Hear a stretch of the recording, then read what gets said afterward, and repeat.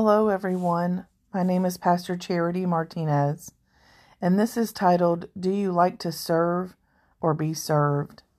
I want to share some things with you out of John 13, where Jesus showed an example of what it means to serve. Starting in verse 10 in John 13, it says, Jesus said to him, He who is bathed needs only to wash his feet, but is completely clean. And you are clean, but not all of you. For he knew who would betray him, and therefore he said, You are not all clean. So when he had washed their feet, taken his garments, and sat down again, he said to them, Do you know what I have done to you? You call me teacher and Lord, and you say, Well, for so am I. If I then, your Lord and teacher, have washed your feet, you also ought to wash one another's feet. For I have given you an example that you should do as I have done unto you. Most assuredly, I say to you, a servant is not greater than his master, nor is he who is sent greater than he who sent him. If you know these things, blessed are you if you do them.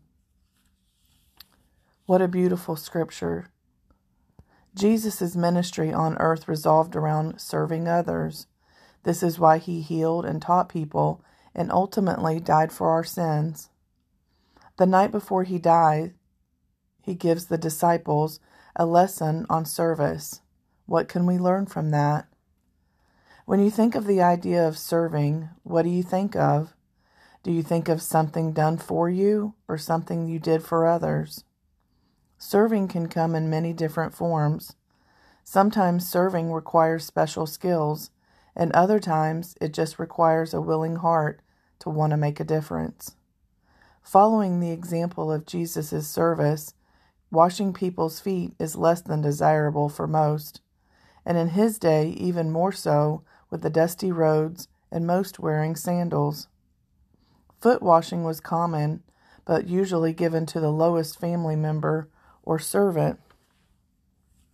Scripture doesn't suggest a servant washing anyone's feet when they arrived to the upper room.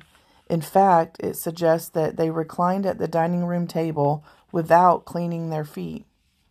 If they had cleaned their feet when they came in, it would have been of little value for Jesus to wash them, but he did it. He humbled himself to the lowest servanthood to show them a lesson. He turned the idea of servants upside down, even though he was the most honored guest. How do you serve? This is part of why I personally don't ask anyone in my ministry to do anything that I have not done, not willing to do myself, or don't help with. The same with my husband. He is a foreman on his job, and he could say, go do this or go do that, but he doesn't. He works with them as a team. Jesus served without expectation of any payback or anything in return. Mark 10:45 says, Forever the Son of Man did not come to be served, but to serve, and to give his life as a ransom. It says to be served. No, it doesn't. It says, but to serve. There's a difference. Jesus didn't want us to learn about service by watching what he did, but also by his words. In Matthew 22, verse 37 through 39, it says, He said to him, Love the Lord your God with all your heart, and all your soul, and all your mind. This is the greatest and most important command, loving your neighbors as yourself. These two commandments is the root of all service. If we love God, we will serve him. And if we love our neighbors, we will serve them too.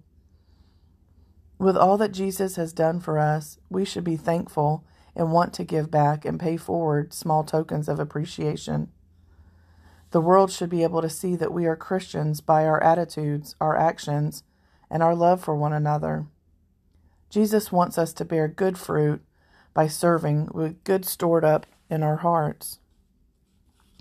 Here's some questions to think about. Do you serve as unto the Lord? Do you work unto the Lord or because you have to? Do you spend time unto the Lord, or waste it away doing nothing?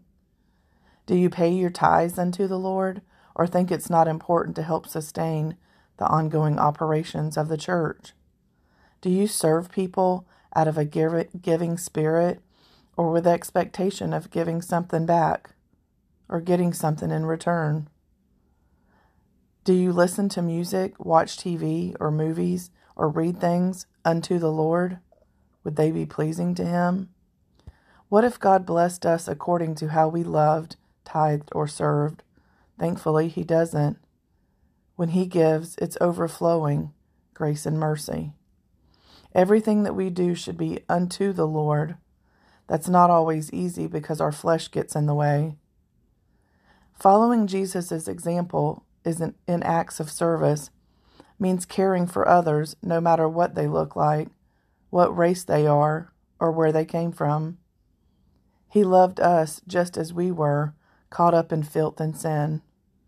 He showed us that no task is too difficult, too dirty, or too humbling to be done. Serving requires love and dedication. Dedication and commitment is hard for some people when it shouldn't be. Integrity causes you to keep your word. It also requires good motives. God knows the purposes of why we do what we do. Do we give it out of a loving heart, or do we look for something in return? Proverbs 16 verses 2 through 3 says, "All a person's ways seems right to him, but the Lord weighs the motives." Commit your activities to the Lord and your plans will be established. I believe that that's why our food pantry at our church is blessed. I committed that to Him in the beginning. We work together as a team, serving the community. We pray over the food before we send it out, and the Lord continues to bless. But we serve for His glory, expecting nothing in return. Everything we do should be for the glory of the Lord. Even cleaning, cooking, doing laundry, working, or helping someone in need. Our sacrifices honor God. Think about the people that don't have those things. Think about the people who aren't able to wash clothes. But we are. As we reflect the love of Jesus, it shows others where our faith is. What we do and how we do it can point people to God. Are you finding a way to serve for His glory? Are you showing God's grace through actions? Love, motive, and humility should be the goals to serve like Jesus served. I'm not sure that I could wash the feet of the one that I knew would send me to my death, but Jesus did. What a beautiful example. We can learn a lot and put that into action and be more than pew warmers. I want to hear the words, "Well done, thy good and faithful servant." How about you?